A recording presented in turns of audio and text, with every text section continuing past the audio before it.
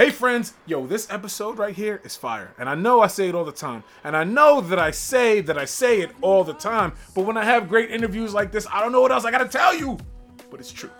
Now today, we got my man, John Markowski, who is the head evangelist of the Big Apple Church in the New York City Church of Christ.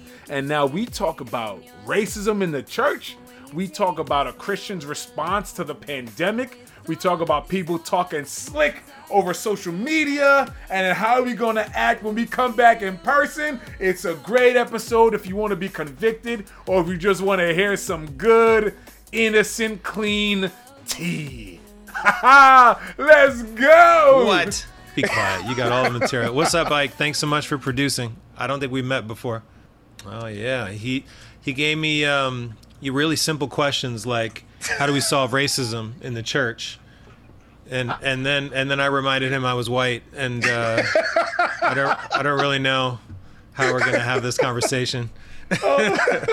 Yo, wait, we're recording this. This is bad. This is the beautiful part. That was No, you definitely have to take that out.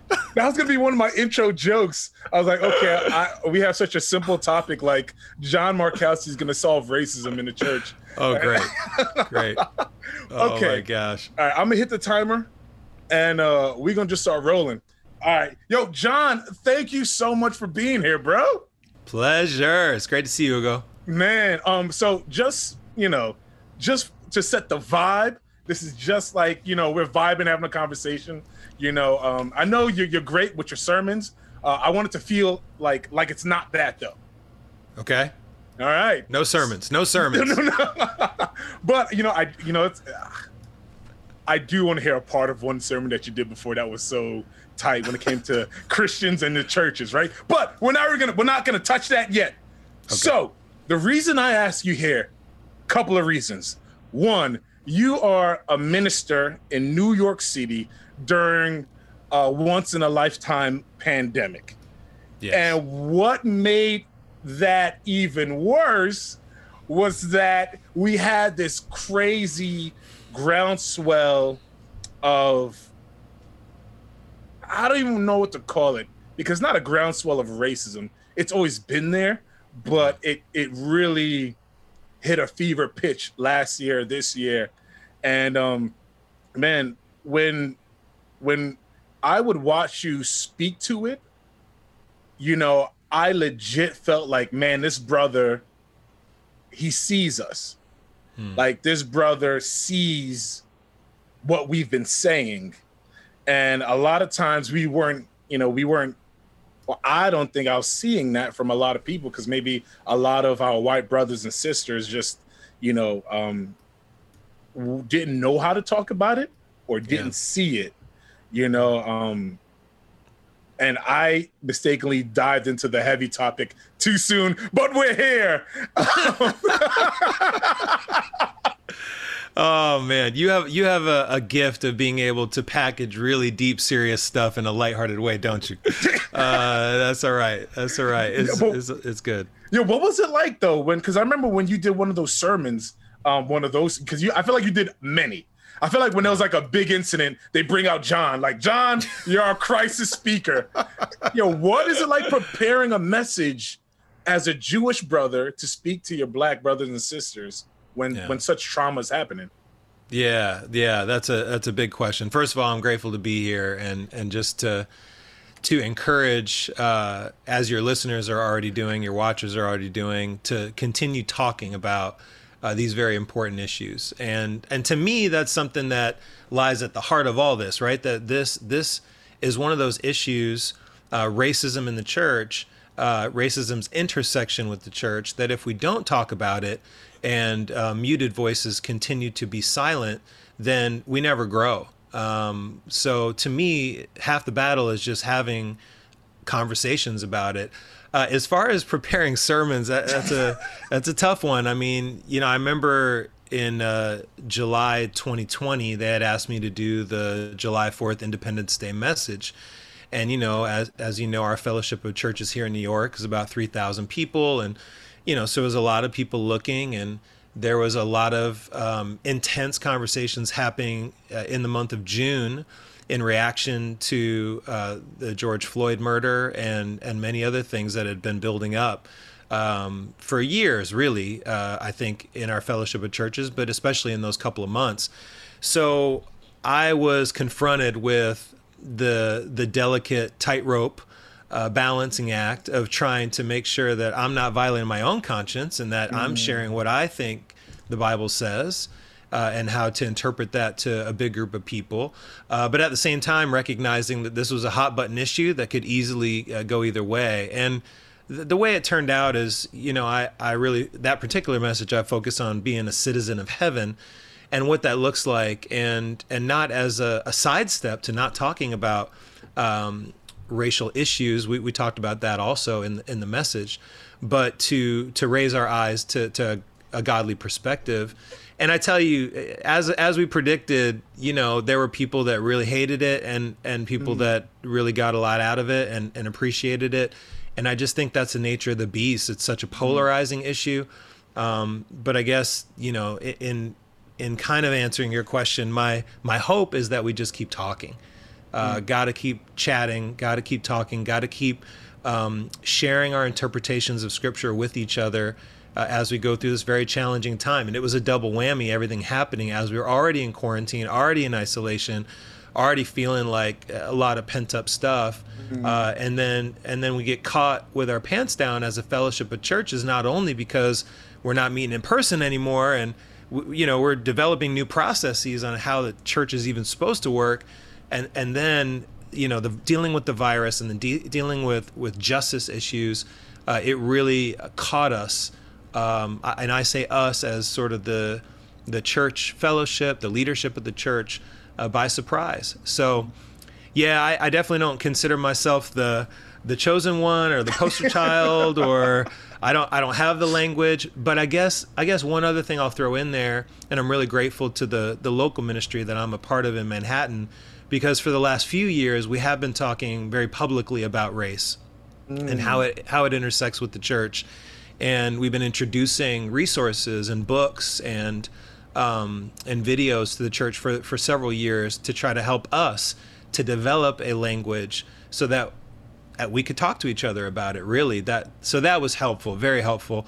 We did about 8 or 9 midweek services in the summer, specifically focused on racism and also our church community. We're a church in the greater area of New York, as of 3,000 people, and it's every area of that church. It has a different demographic makeup, racial makeup. In Manhattan, it's also sort of its own unique thing. We've got around 30% white, 30% black, 30% Latino, and then 10% Asian, and a few others thrown in there. Wow. So it's quite mixed. I love it. I love that it's mixed like that. But it did mean that we were going to have a lot of people on different sides, and we were going to need to speak directly into it. And if we didn't, there was going to be talks and there was going to be social media posts anyways. So we're like, we better try to cultivate some language around this, or it's going to be bad. So I don't know. I don't know if that answered your question. Maybe I answered it 3 different ways. I'm not sure. No, that's good. How are things different now in the age of social media when it comes to talking about issues going on within the church? Yeah, I mean, I would say that it amplifies whatever was being discussed. If you compare it maybe to being in person versus social media, the amplification, the amount of people that are now privy to what might have been an intimate conversation between 2 people, that changes the discussion. Now it's interesting, right? Like, I would not have this discussion with you knowing I'm being videotaped in my PJs, right? I wouldn't just wake up with, my hair all over the place, my Jufro, and I would come, I'd try to be in my right mind, try to be prepared. It's funny because we post on social media in our PJs when we're in very casual and comfortable situations. And so it's easy to post casually when we're in a casual state of mind. When you're in a professional state of mind or a spiritual state of mind, when you're in church, chances are the things you say are going to be, the content and the delivery might be different than when you're just chilling in your living room. So I do think context is very important for how we have our discussions. And social media, I think, is an amplifier. It can be great. I think we try to leverage social media in the church for positive news and for spreading the gospel truth the way we see it. But obviously, it can also be used to troll and to divide and a lot of things like that. Man, I never thought about it like that. Like when you post in a more casual, I'm in my living room, I'm in my home where I can shoot off at the hip, but it's right. like when you realize everyone is seeing it, it changes it. And now I'm about to go delete my Facebook from my phone. We have one guy in the church. He is the quietest guy. I mean, I've known him for years. He shows up to church, very respectful guy, very quiet, doesn't say a word, all right? And here we are in Virch Church, right? Virtual church world. And this dude is saying more than anybody. I mean, he's got all kinds of stuff to say. And I'm like, wow, I'd never really heard him say stuff before. This is great, But again, it's, different people are going to respond to different communicative formats. So it's very interesting. Yo, it's kind of like the creation of the Roman roads where they created these new pathways to get to places a lot quicker. But good things can go and so can bad things, so just having me think about that. But since you mentioned social media, I was thinking about this one thing, right? Like you talked about people being more comfortable saying things they may not have said next to, their brother or sister in church, but you say it on social media where like we were seeing a lot of people maintaining certain kind of views about racism that were new to us, to me, as the black male. I was like, oh, I had no idea you felt this way. Like, I knew you for 10 years. And it's like, my question I constantly ask myself and my friends is like, when we come back to in person, what is going to happen? Yeah, that's real. Are you asking me, or is that rhetorical? Bro, I don't know. What does that look like? Come on, help me out, bro. This all right. time. Yeah, exactly. Okay, obviously, as a minister, this is my job. So I've been spending many hours thinking about this, praying about this, talking to people about this. We've been doing surveys in our ministry to ask them what they're ready for. And probably in July and August, we're going to do a whole series at our midweek services talking about koinonia, our fellowship, and what the scripture teaches us about how to engage in fellowship with one another. It's like a muscle. Ugo is all about getting to the gym and working those muscles, right? And you got to take care of the body. Physical training is of some value. The scriptures do say that. But this is a muscle that we have atrophied, right? Like in the church, we, and especially in our fellowship of churches, we love fellowship. I mean, I'll never forget, I think it was like 2 years ago, pre-COVID, I see you walking down, was it 6th Avenue, right? Yeah. Or you see me, right? You stop me. You. and you like, and there's something that happens, right? There's some magic that takes place when you see someone that you care for and you haven't seen them in a long time, and there's a hug and all the oxytocin is flowing and it's awesome, right? And we had a great hug right in the middle of the street, and everyone's like, what is going on here? But we've atrophied. We haven't worked out that muscle for a year and a half. And so what we're trying to do in our local ministry is to teach on what does that look like again? How are we going to come back? One of those lessons is going to be all about judgment, all right? We have to get deep into what judgment is, what it means, how to have discretion in treating the relationships that we have with our brothers and sisters. And if some folks haven't been vaccinated and some folks are not ready to come back and some folks have posted certain things, I mean, there's a lot to choose from. It's going to be a target-rich environment if someone's ready to shoot some stuff out there, So I think we're doing our best to try to ramp up to that. But nevertheless, it is going to be a real change of pace. And as you know, when you go back to the gym and you hit something that you haven't hit in a while, there's going to be some soreness too. So I imagine that there's going to be sort of a clumsy road back to normalcy, but maybe normalcy is not what we remember. It's going to be a new normal. And I think hybrid church is going to be a thing. We took a poll, what people want, and most of them, we have all the numbers and everything in the stats, but they like the idea of having certain things still online and on Zoom, and they like other things, especially Sunday. Overwhelmingly, they really are craving to be back in that live setting. Most of them. So yeah, I think it's gonna be a bumpy ride, but it'll be a fun adventure together. Yeah, that's a great perspective, because I know a lot of people. I know some people, you get comfortable into your routine of not being in church. Like on Sunday, we haven't done that in over 15 months. Yep. Which is, just thinking about it, that's like, I was at a wedding.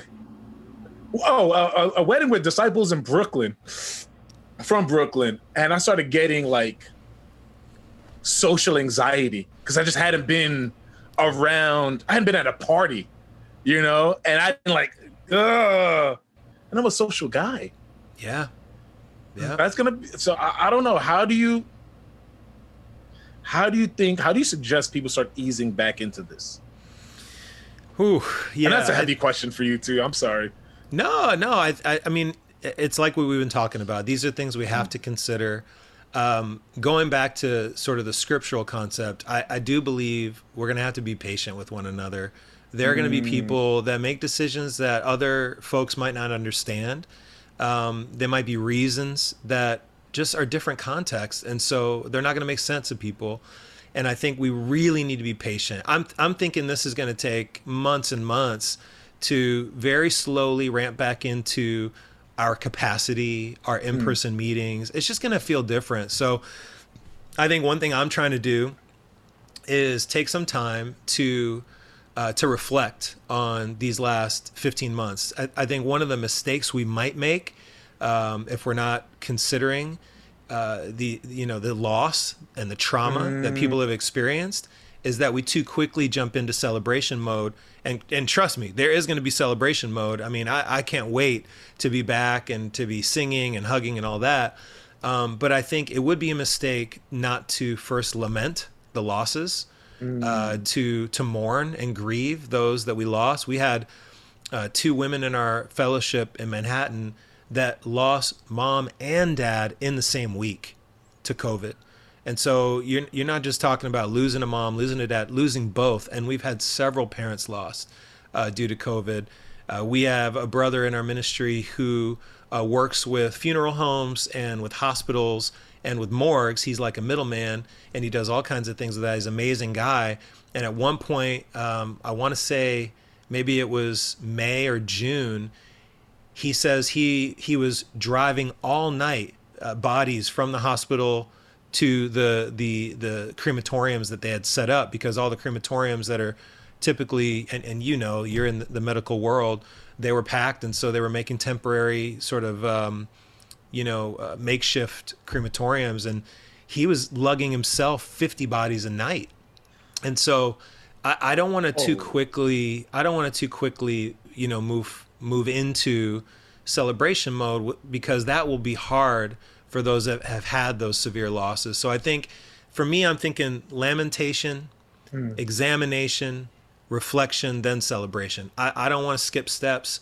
It's going to be difficult as it is to bring everybody through this together, as we've already been learning virtually the last 15 months. But that's what we're hoping to do. So I think generally, to answer your question, let's do it slowly. Let's do it with patience.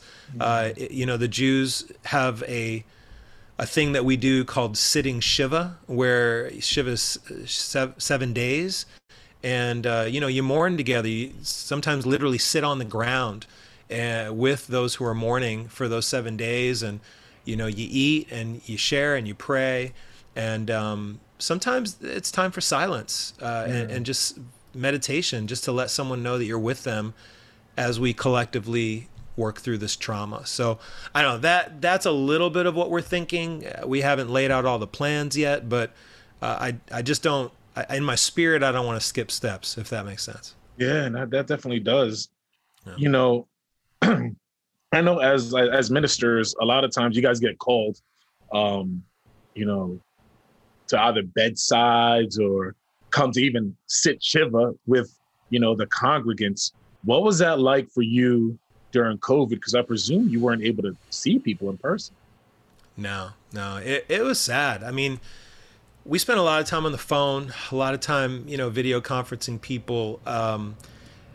People like the ones I mentioned couldn't even go to the deathbeds of their family members. I mean, they couldn't say goodbye in person. You know, nurses were holding FaceTime phones to help it was just, and I hate to drudge all that back. Even now, it makes me feel so sad. And yet, at the same time, even though I personally didn't lose a loved one, I can't ignore the fact that there are people, my brothers and sisters, people I'm close to, that are thinking about that loss every single day.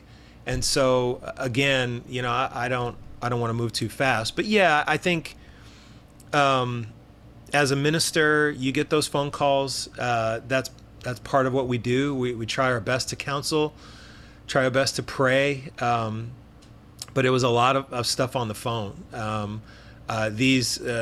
These AirPods have been in my ear, it seems like, for 15 months. I mean, you know, it's like I have worn these guys out. There's nothing left. I can't believe they're still working. My chair, this chair that I've sat in, I mean, if my butt wasn't imprinted, it is definitely like completely perfect imprint of my hind self. So anyway, it's just, I feel like I've been in this chair for a year and a half. It's been crazy. I know that the healers also need healing. The ministers need ministering, if that's a word. How are you also processing some of all of this that you're dealing with as a leader? Yeah, that's a great question. Absolutely, ministers need ministering too. I think the last stats I saw, it's probably got some of the worst retention of any job in the U.S. The turnover is crazy. It's like, I don't even know, months. A lot of people are like, no thanks. Tried it for a minute and try something else. And yeah, this is the reason why. You take on trauma. It's part of what you do. It's part of what Jesus did. You know, as a spiritual empath, you are taking on the trauma of others. Oftentimes people will say, well, a minister's like a doctor, you need to be on call all the time. I think that could be true. I think the doctor probably has done a good job trying to separate out the part of her that feels empathetic to a patient and the part of her that just needs to, you know, do that surgery, or, you know, like at some level there needs to be a separation for optimum functionality. The issue with ministry, and this is just my opinion, is that you cannot separate those two for functionality. To function at a high level, hopefully like what Jesus did and set an example for us, means that I need to carry my empathy into situations with me and not leave it at the door. And continue to work and speak into how I feel if I'm putting myself in someone else's shoes. So Jesus wept, you know, he felt the pain. He reached out and touched. He could have easily, you know, waved his finger and did a little Harry Potter, you know, magic wand trick and healed people. But so often he's making physical contact. And there's a lot to be said for that. We don't have time to get into all the, you know, intricacies of the scriptures and the gospels that talk about that, but he's certainly making a connection in most of those cases. And so yeah, as a minister, we feel that. We have to feel that. You go to bed with that. You pray about it. You do your best to deal with your own trauma. We've witnessed several divorces of close friends, and people we know over COVID. So we ourselves personally, even people that are outside the church, are feeling the pressure, feeling the isolation. You know, you're maybe not used to being around a spouse 24/7, right? And now you're managing, especially in a small New York City apartment, how to split time and fight for bandwidth. And you know, so before COVID, you're like, yeah, it was good. I left the house at 7 a.m. I came back at 6 p.m, and I miss my wife. I miss my husband. You know, it was great to get back together. And now it's like, I need to get out. Like, I need a break. How do I do this? You know, so I have to really say thank you to my wife. I mean, Arlene has probably been the reason I've stayed sane the last 15 months. I mean, we have been able to counsel one another and pray with one another and comfort one another in the trauma. And so, you know, I think without her as my partner in all of this, I don't know where I'd be. So that's a big part of this. I also think I had to be really aggressive about initiating with other folks that are in my life. Even early on, when it became safe, I would meet one of our elders in Central Park pretty much every week, and we would just walk in circles, miles, 6 feet apart with our masks on early on. And it was weird at first, but I needed that. I became really like dependent on that time because I was sort of bearing my soul, as you said, the minister getting ministered to. So that those two people I have to thank. Al Baker and Arlene Markowski. Shouts out to Al and shouts out to Nate. What does that pressure feel like? Because you are the Manhattan ministry in the New York City Church of Christ. In my eye, and like no pun intended, it's like the apple of the eye of the New York City Church because it's Manhattan. Like it has to be though. Do you know what I'm saying? Because Manhattan it's New York City. Okay. That what is that? What is that pressure like though? If we could just like get remove the veil from you see the minister up there speaking, or you see them on screen. The minister's a person though. Like, what does that feel like? If that makes sense. Yeah. I mean, it's pressure. Even now, as you talk about it, you know, I could feel the pressure. I think for me, I have to parse out, okay, what are the spiritual pressures? What are the cultural pressures, right? So maybe there's a social cultural pressure that Manhattan is a center point in the boroughs and in the metropolitan area. And I think I don't want to take issue with your question too much, but we have done work. Please take issue. We have done work. We have done work in Manhattan in our fellowship to try to unlearn some of the toxic social pressure that's been put on them to feel like they have to perform in a certain way because sort of all eyes are on what's going to happen from Manhattan, and instead just be like, look, we're just a ministry. We're regular people trying to figure it out. We're not gonna fall into this we need to be spotlighted thing. We're not better than anybody. So we had to work hard to unlearn some of the spotlight that traditionally have been put on the Manhattan ministry for good and bad reason. You know, I think I'm not going to clump it all together, but in our experience dealing with the local church, we really just needed to wrap our arms around where we were at, the specific issues we were going through, and try to block out, in a sense, some of those extra pressures that maybe were traditionally felt. So hopefully that makes sense. I think spiritually, there is spiritual pressure, right? When we read scriptures that challenge us to be a certain way, to deny ourselves, to carry our cross daily, those are pressures we should feel and we have to navigate together. And so we generally talk more about that than we do really addressing any of the social pressures that might be there, that we worked hard to try to push out of our spiritual bubble. It's actually, I'm glad you actually took issue with that question, because it shed a light and a viewpoint that I didn't have. You know, it kind of it reminds me of the conversations I had with Naomi Rain and Aaron Moses from Maverick City Music, where like, as their music is blowing up, their careers are taking off, I was asking like, what about these pressures, you know? And it's like, there's like this, they both kind of talked about just focusing on what you're doing and not, the outside pressures, the outside eyes, because people are often waiting for someone to fall. They build you up just so they can, watch you fall. And I was just thinking too the other day, like not letting success or that limelight get to your head, though that is difficult, I presume. Yeah. Yeah. I think, we've had so many challenges in our ministry experience these last 11 years in the Big Apple that I think God has made sure that our heads don't get big. And we love the work. We love being here. We love the people. We love all of New York. But we particularly feel the tractor beam of love to the Big Apple and specifically Manhattan.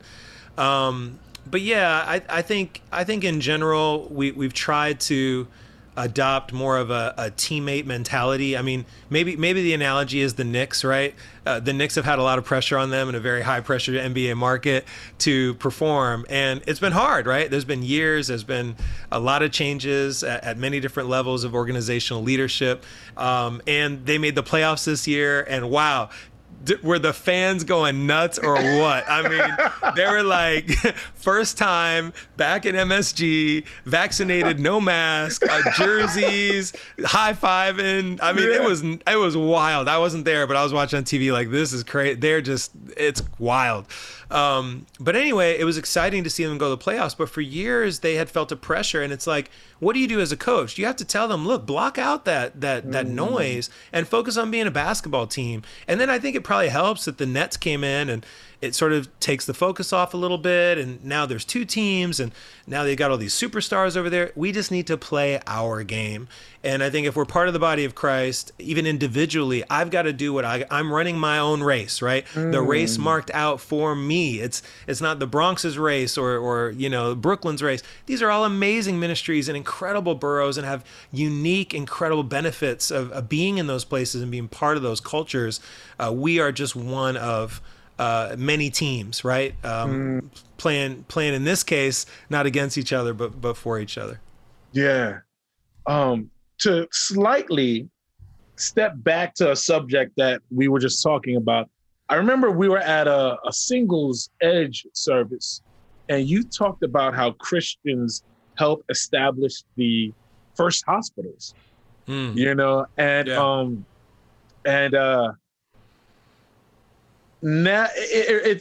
allowed me to think about how, in that sense, Christians helped set culture and set world changes. Can we hear a little about that? Yeah, absolutely. It's a very exciting thing for me to talk about. And whenever it was that I was reading and saw how clearly the Christian movement shaped culture, but also just made incredible impact in helping people, just the intrinsic value of helping people, like that no one could argue with. I thought, man, we really need to tie back into these roots. And I mean, the easy history is that plagues were ripping through the Greco-Roman world, 2nd, 3rd century, especially. And, there was a time where the moral compass was very vague for the Greco-Roman world. And, it depends on the emperor, I think, that was in charge about how much pagan worship or, how much, Zeus fanboy, is going to spread in the public eye. And sometimes it just go through incredibly, for lack of a better term, secular, godless, there's a whole history there, and I'm not an expert in Roman history, but from what I've read, it got so bad with the plagues that family members would just leave their family members behind to die. There wasn't a plan. And it was like, if I stay, I'll get sick and then we all die. And so mom was sick, and if you touch her, you're going to catch it. And so we're out. And so you left everything behind, your possessions, your home, and your loved ones. And there's a lot of writing that records these terrible situations. And the bottom line is the Christians, after several generations after Jesus, still had the conviction that we show hospitality, that we love even at the risk of ourselves being hurt, or in this case, catching a disease. And so the Christians would stay behind, and it was well documented. They would take care of the sick, and often they would be infected and they would die as well. But the impact, the hospitality groups, which eventually, we would call hospitals, grew and grew and grew. And really by 325 AD, the Council of Nicaea, every time a new church was set up, they also set up a hospital. I think that's where really the concept of civilian healthcare came from. I mean, the modern hospital, I would say, traces back to the teaching of Jesus. And so it's very powerful history. I was reading recently about one of the emperors, Emperor Julian. He was so mad because this is like, I want to say maybe a century later, I can't remember. But Julian is so angry that the Christians are doing more for their people than they are, that he's writing letters and saying they're making us look bad. I mean, they're showing more benevolence to strangers and showing more moral fortitude and moral character than we are, and it's putting us to shame. And so there's these documents that float around in history you find from time to time, and you go, wow, that is the impact that Christianity was having in that situation, not even because of a particular doctrine or baptism or whatever. It was because they were risking their own lives to take care of those that weren't part of the church. They're just their neighbors, being neighbors. Wow. That is challenging. Like, it's so inspiring that it's challenging, because now where I feel like sometimes I worry that Western or American Christianity looks so different from that story, if I can generalize here, and I sometimes wonder, like, I make sure I actively try to do my research to see what the gospel and what being like Jesus looks like carrying it out, because we're talking about these people who are risking their lives. So if you're risking your life for somebody, you're not saying, well, I'm not going to risk it for you because you're this color, or you're this sexual orientation, or you're this, or you have this amount of money. No, I'm just loving my neighbor. And now I'm like looking now here and like, does it even look like that anymore? Yeah, that's a powerful comment. I mean, I think it is the beauty of the true Christian message. And I liken it to the discussion around the phrase colorblind versus color brave. And perhaps there's this, this discussion happening in the last several years about how for a long time colorblind was a good thing, right? You don't see color, and therefore there was sort of this equal treatment.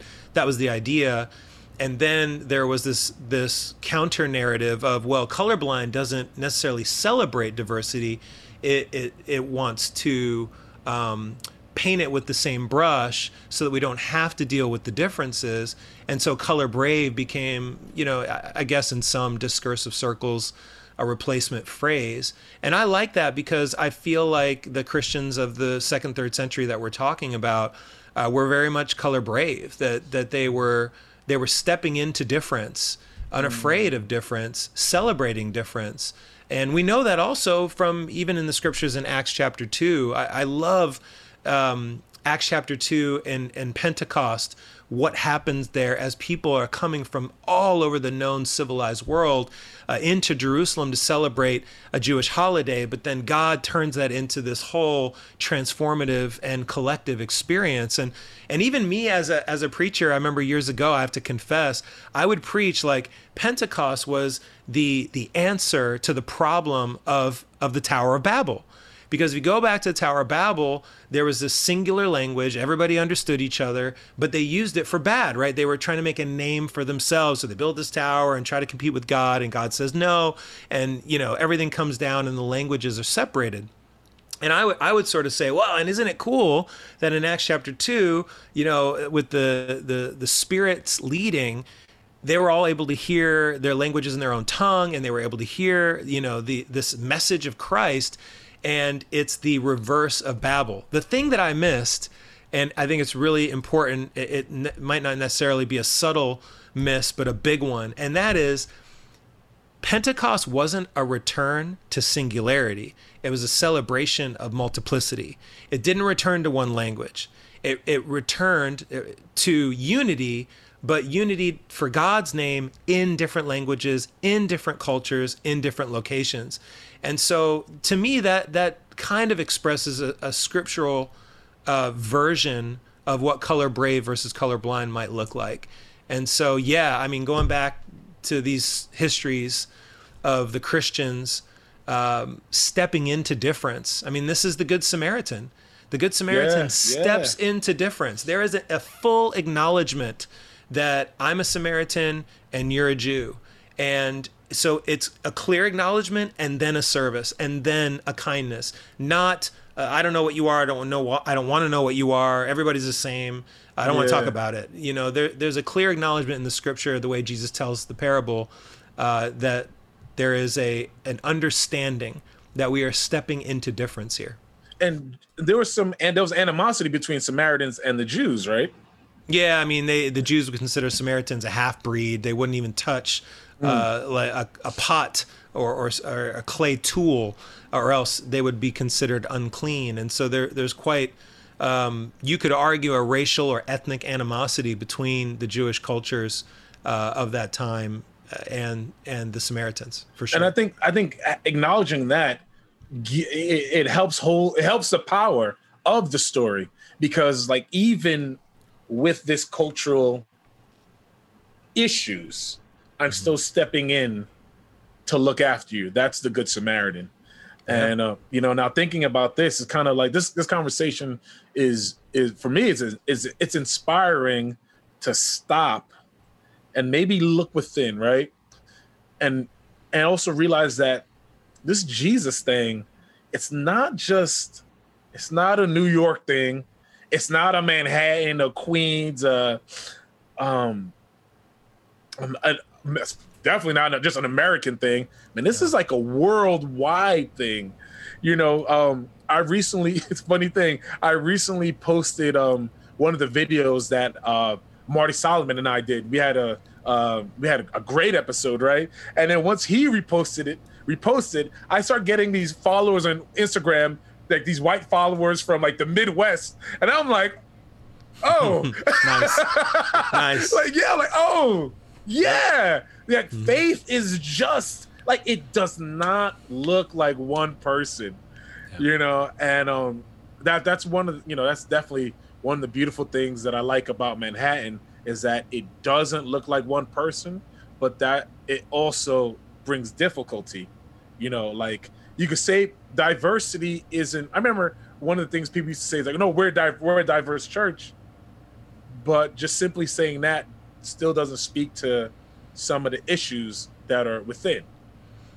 Yeah. I was on a panel recently about the future of faith, and one of the African American women said, we might be a diverse church, but are we an integrated church? And it was a stunning comment for many reasons, but I really appreciate her courage to put that out there, because we are still trying to figure out how to appreciate the differences. Al and I talk about unified diversity, right? Like on face, there can be this feeling of it's an oxymoron, either you're one or the other. Okay, so obviously we're beyond that.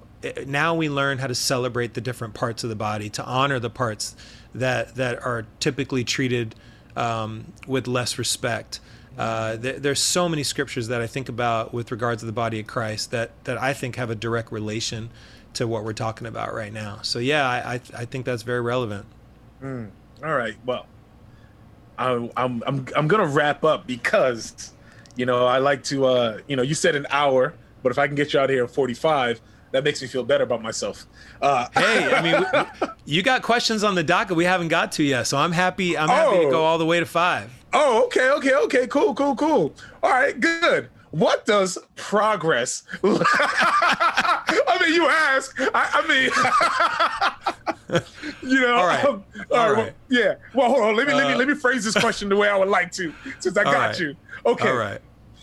You touched on people coming back, right?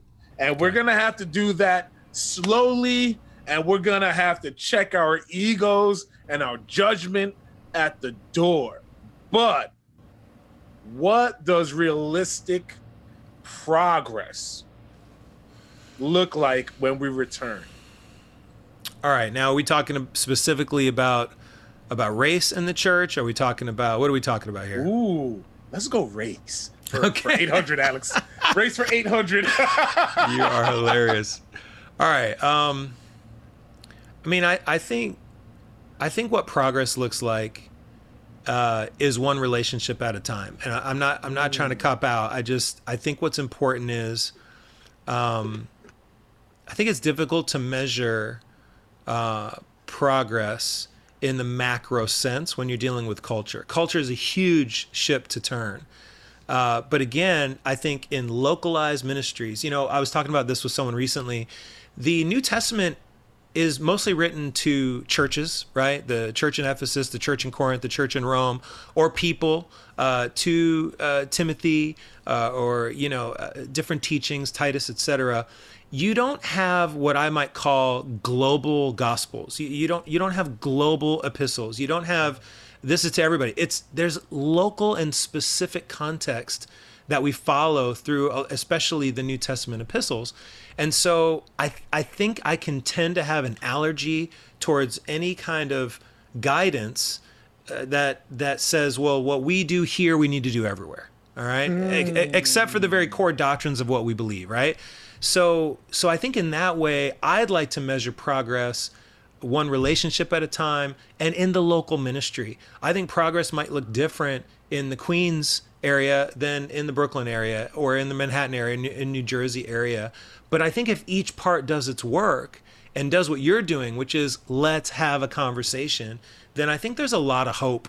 I think during COVID, one of the things I was thinking about is just shoring up some of the relationships that I had going in. But as I'm in quarantine, I'm spending so much time trying to just like help the people and be helped by the people that I'm closest with, that those that might have been more marginal relationships, I was forgetting. So I made like a list, like, okay, how's this guy doing? I mean, how's my neighbor doing? And I remember reaching out to a couple of my buddies that are on the NYPD. And one of them's white, one of them's black. And I met them both about 10 years ago. And here I am calling them in June, just like, how are you doing? Like, I mean, that was a lot, it was a lot. And so they were stretched thin. I mean, they were being asked to wear the same N95 mask for like 2-3 weeks. So the first thing, just out of very basic need, was, all right, let's see if we can get some masks for my friends. And so I have a friend who was sourcing masks, KN94s and 95s from Ireland and Germany. And basically we started working together. She's not in our fellowship of churches, but shares our faith. And so we started chatting. I told her about the needs of our nurses and our doctors and our fellowship, and then about the NYPD. And she would literally put boxes. I mean, there was such a run. You remember the run on masks, right? I mean, even toilet paper. We were in like whatever, May and June. She would put a couple of boxes of N95s in the backseat of an Uber from Long Island by themselves, and pay for them to come to my place on 25th and 9th. And I would go out to the Uber and grab these boxes. Nobody else in it, right? Just the driver and these boxes. And then there would be boxes of like peach boxes, banana boxes. I mean, she was hiding them because people were grabbing masks. So I was getting thousands of masks and sourcing them and trying to figure out where. So we would give, we gave a lot of masks to the NYPD and to hospitals, and we were finding ways to meet needs. And so that became a relationship catalyst, I think, especially for my buddy who's black and on the force. And he actually started a podcast called Black Blue about his experiences as a black police officer. He calls himself Officer Black. And I thought, okay, this is a relationship that is so important to me. I got to continue. And so we keep up for sure. And I think, not that I'm the model, but as everyone shores up and makes inventory of the relationships they have, to me, that in and of itself is progress. And then making the effort, making the phone call. What do you need? How can I help? What are you going through? You know, our white brothers and sisters asking our black brothers and sisters, what are you feeling right now as you process what's going on in the news and seeing these killings? And of course, there was fatigue, right? Some of our black brothers and sisters were saying, listen, I'm tired. I can't have this conversation again. I need a break. And we completely respect that.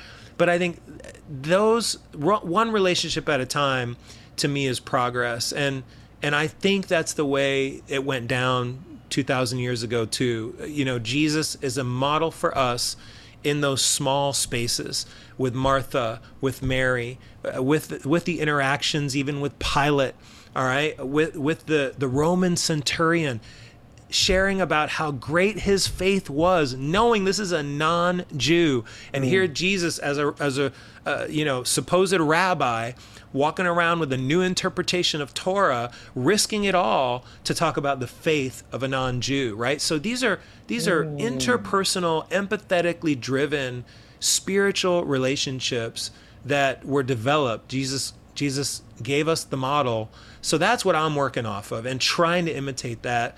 I definitely got a shout out to a brother in our fellowship named Joey Zayas. And Joey! Yeah, you know, I mean, what an amazing family. But, you know, I remember, I'm forgetting some of the details right now, but Joey was like, during COVID especially, was hearing a lot of cases of false imprisonment.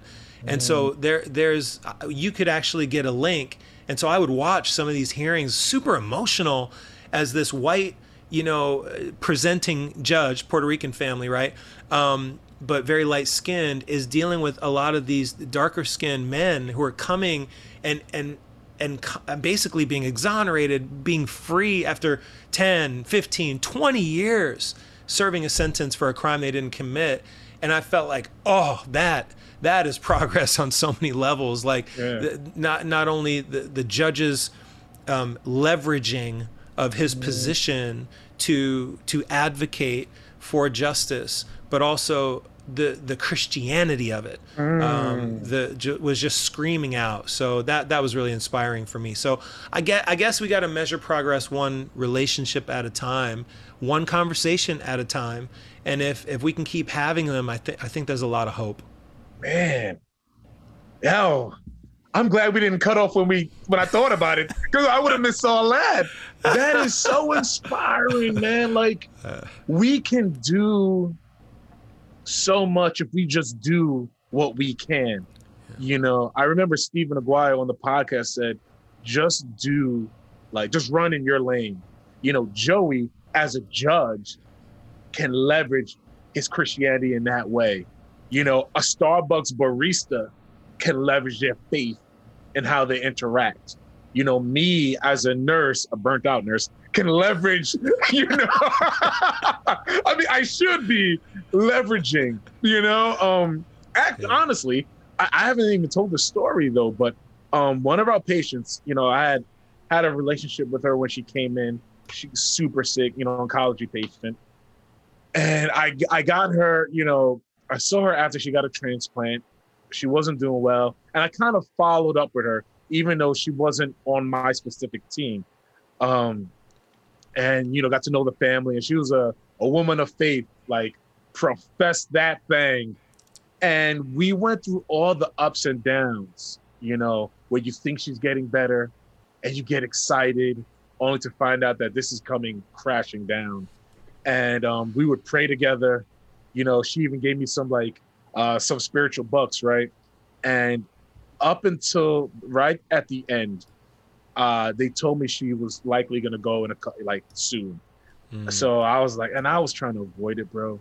I was like, I'm not doing this to my heart, bro. I'm just going to avoid it. I'm going to take care of these other patients.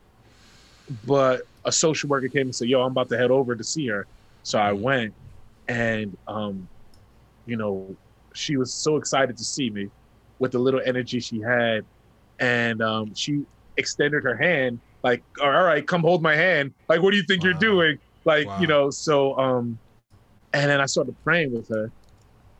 And then we started singing like hymns together, you know, and it's like she can barely talk, but she can still sing, you know. And I thought, I didn't want to do this, but I guess this is what leveraging your faith looks like.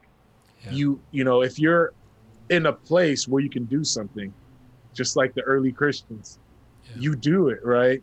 And the side note is the soul's dire need to sing. There's something unique about that, and it's not song. It's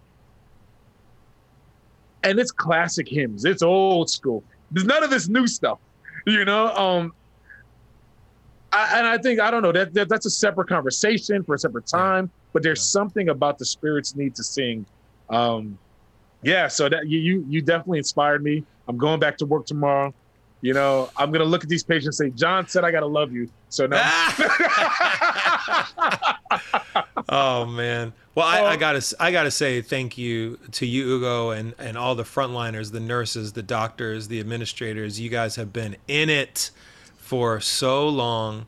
Man, I remember some of the nurses coming off shifts and just seeing the creases, you know, digging into their skin from wearing that 95 and the face shield all day. And I just really applaud your work, your heart, your service to our community, to our world. So you make us proud in the church as an extension of love to the world. Oh, amen, bro.